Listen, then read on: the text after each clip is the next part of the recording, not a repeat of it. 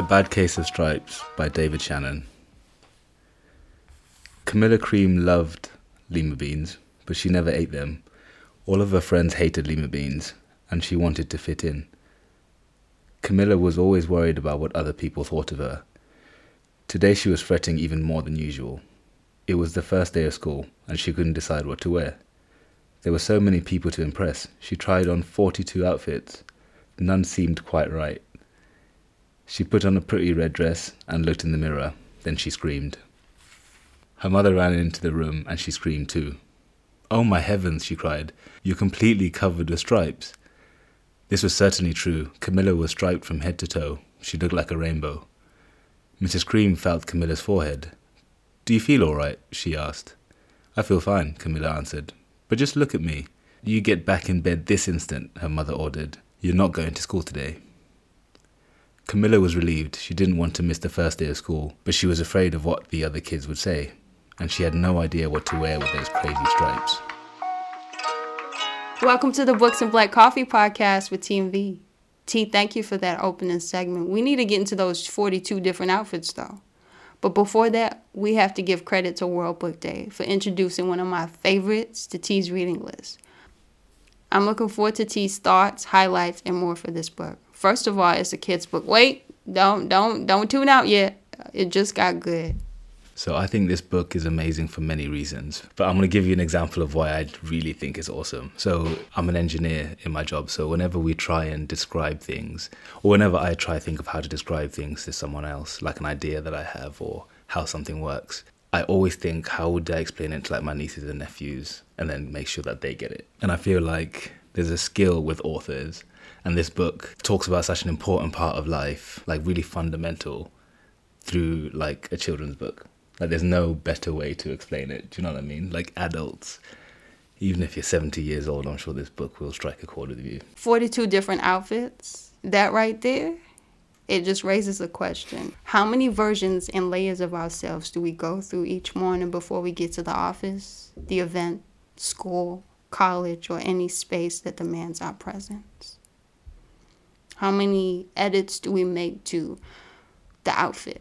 How many edits do we make to the text message we got before work hours that didn't rub us the right way? And how we think we can hit it fire back with somebody when we get to the office, somebody gonna get that heat. But then we realize we need this job. Then we got to cool that response down a little, and we got to be adults about it, and we got to be real diplomatic. And I just want to see what you got to say about that, T, with the 42 different outfits. Yeah, the 42 different outfits. In my mind, I see them more as masks, but people come up with different things for them. You know what I mean? Personalities, masks, whatever. And it's so true. You can't be the same person at all times. Our minds are so stimulated these days, and our lives are so busy. So many things are happening at once. So you've got to wander with my nieces and nephews, to wander to my mum, to wander to colleague, to wander to friend. Do you know what I mean? They all kind of have different skills that you have to bring out, or ways that you have to think. And I think that's what the book's talking about. I think the book is saying the 42 different outfits is finding the one that she thinks is the most appropriate for that day or that time and place. Camilla Cream has stripes in different colors from head to toe. Mama asks how she's feeling. The response is, "I feel fine, but look at me." From this, the signs are visible through the words we speak, the ways we show up, the ways we silence ourselves so we're not so big in the room, the ways we apologize for our existence when we deserve to be in the room. And how about the times when we allow people to tell us where we should be, how we should feel, and how we should look? All these are signs, visible and sabotaging, and audible too. All these signs are visible, audible, and sabotaging. But the symptoms? The symptoms are delayed reactions to all the pain, the silence, shame, and discomfort that goes on for some time until our minds and our bodies break. Yeah, I definitely feel that. And I think we like to think in cause and effect, right? So if it's a physical something that you're feeling, we like to think that it is also something physical that must fix it. Hence, like medication, pills. But actually, exactly like you're saying, a lot of the time, the causes of the symptoms, like the symptoms that we feel in our body, illnesses, sicknesses. For sure, no one can argue that there are viruses and bacteria in your system. But also, like, what contribution of feeling goes towards that? Like, is there any connection between the central nervous system and, I don't know, emotion that you can't measure? So exactly like you're saying, when Camilla says, I feel fine, but look at me, it's that feeling of being fine inside and what that's dependent on. Does it matter what you look like or how you are perceived by others? Or is the most important thing you are content with how you look, or you are content with your life? Well, do you know what's funny? You talked about the use of pills and other things. And it just brings me to the first encounter with Dr. Bumble when her parents called for the doctor to come see Camilla because they're concerned, like, why our daughter look like a rainbow, in human form. And Dr. Bumble says, here's some ointment that should clear up those stripes in a few days. But if we relate this to life, lotion can address the dryness of your skin, but your body is parched, so you need another form of hydration for that. Lotion is an external solution. What you need help with is an internal problem. If you don't look inside and search, you will never find the answer. Funny thing is, the answer always waits for you to find it.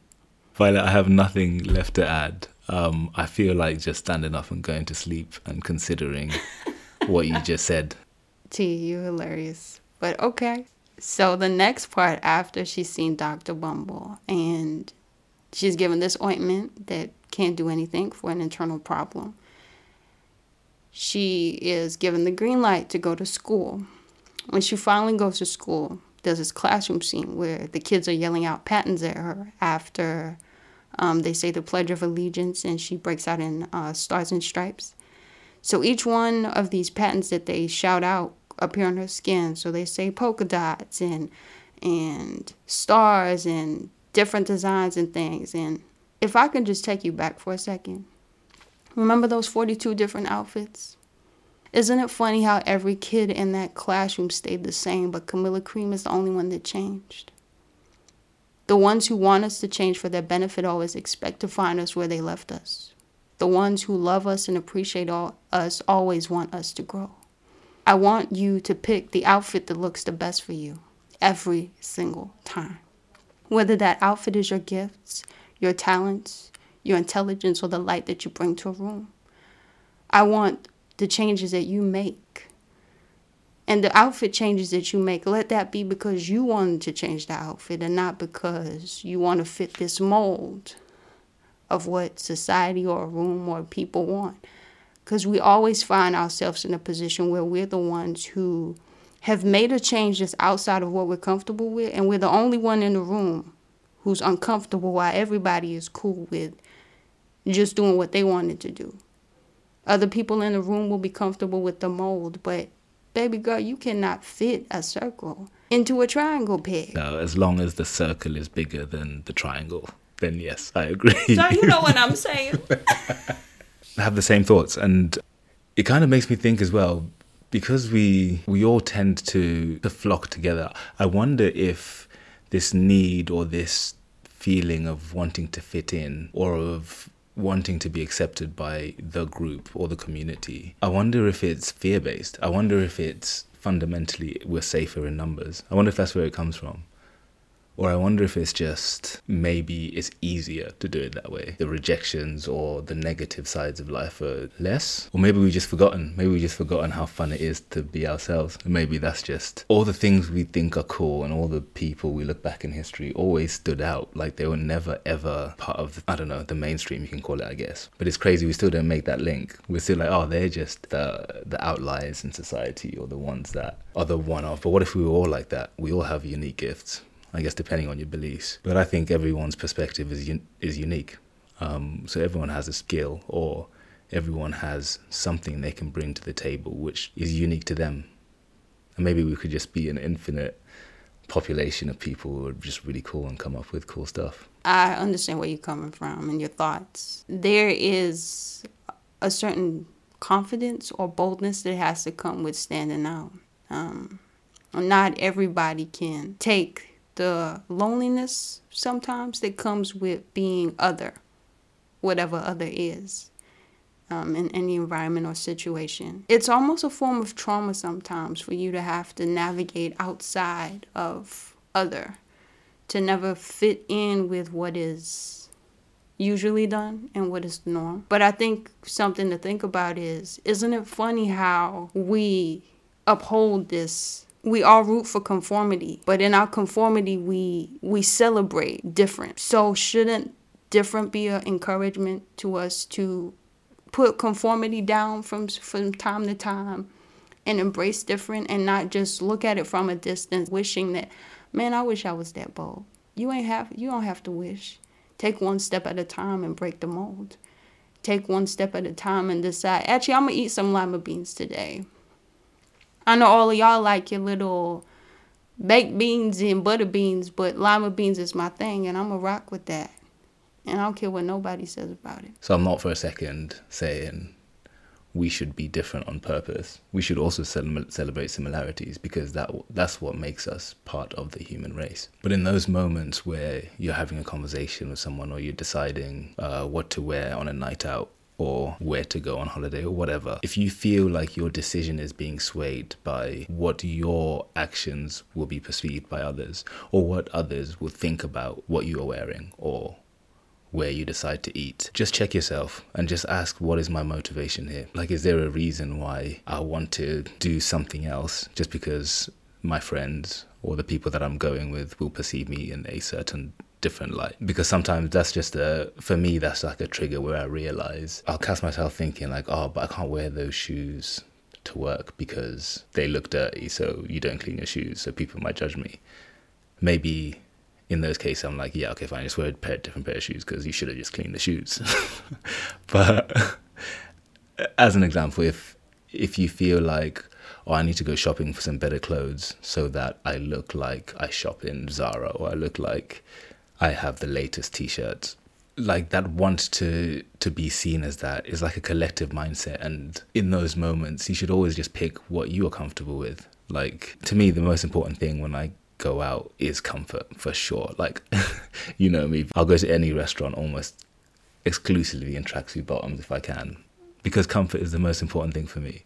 Mm-hmm. But it takes work. Like, there is an absolute fear of it, and I had a real bad growing up, like always trying to fit this kind of image of Tawanda, basically, of what other people have built in their heads, and you're always trying to live up to that. But it's heavy, like, after a while, and it's something that I've got through reading. And like, when you get to working towards releasing some of those extra pressures or those decisions that you make not for yourself, but to appear a certain way, I feel like your life just gets a lot more simple. Like, I have a lot less choices to make in life these days. And I just feel lighter. Like, I just feel like I have an opportunity to be myself more often than not. And don't get me wrong, like, there are still relationships and there's still versions of Tawanda who are not completely me.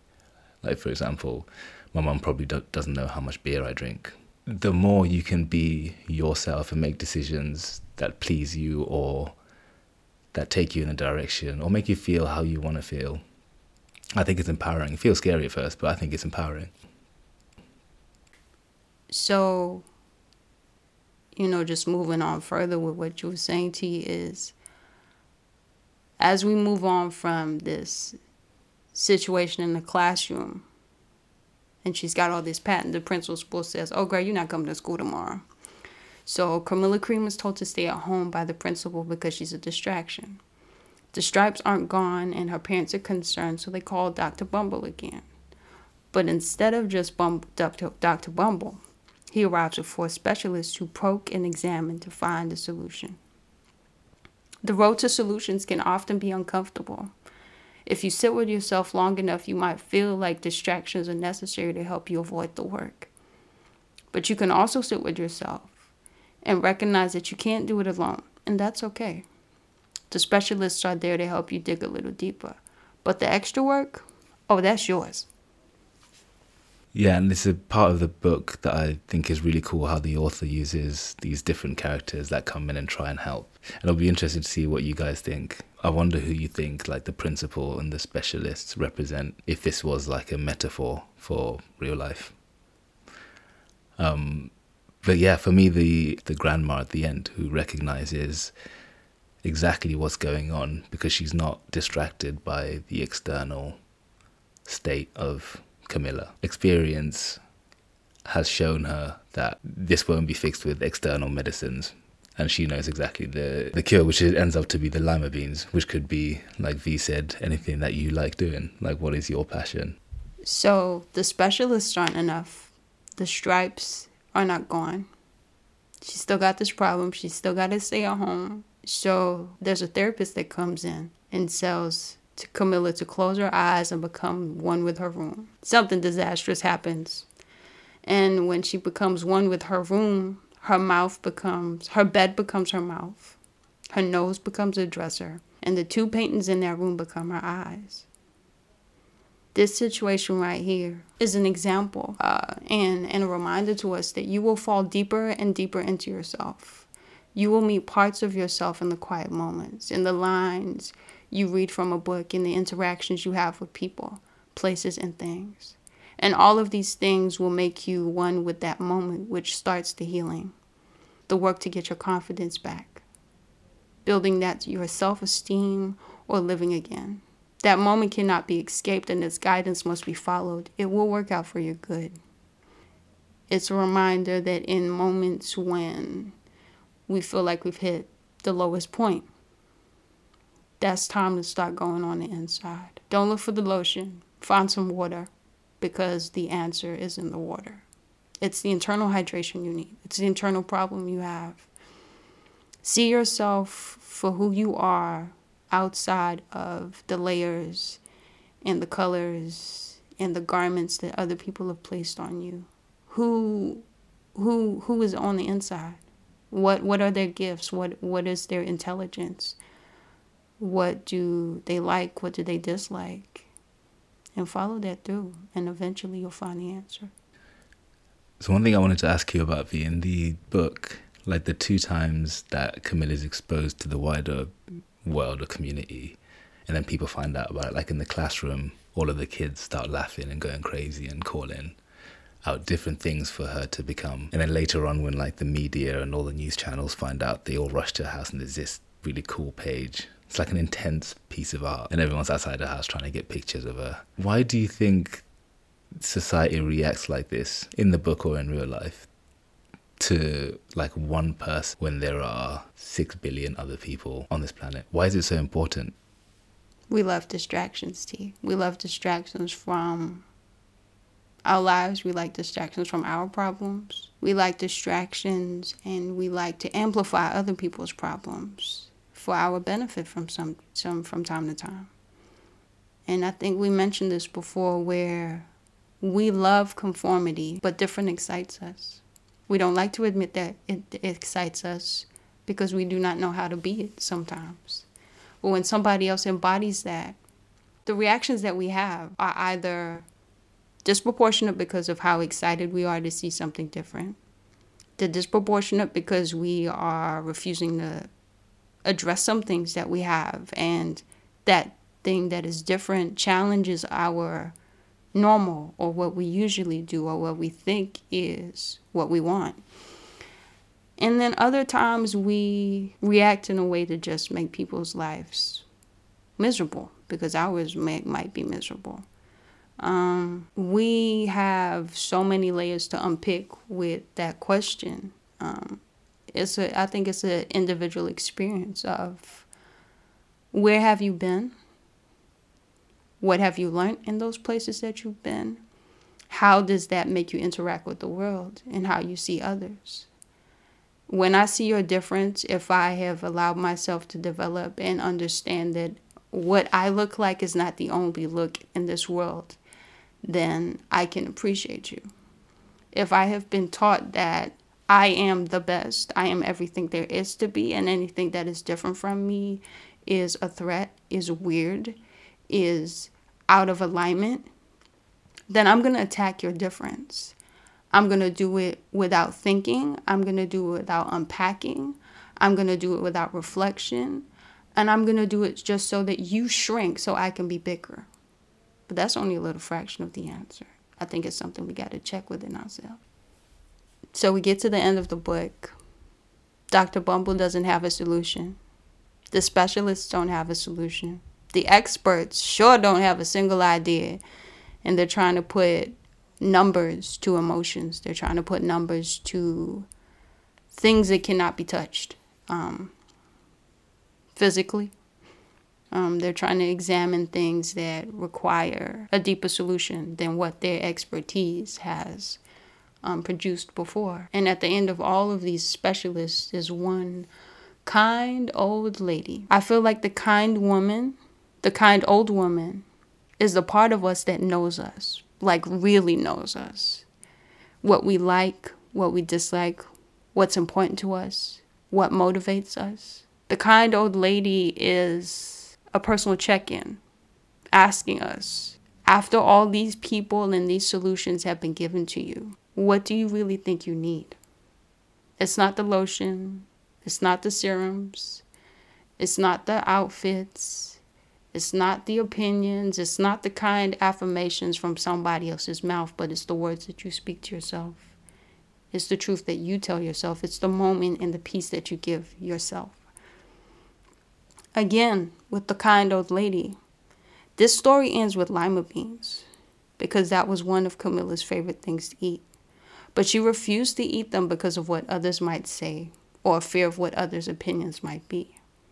This story could have been written differently, but the lima beans represent anything that we silence for the comfort of others.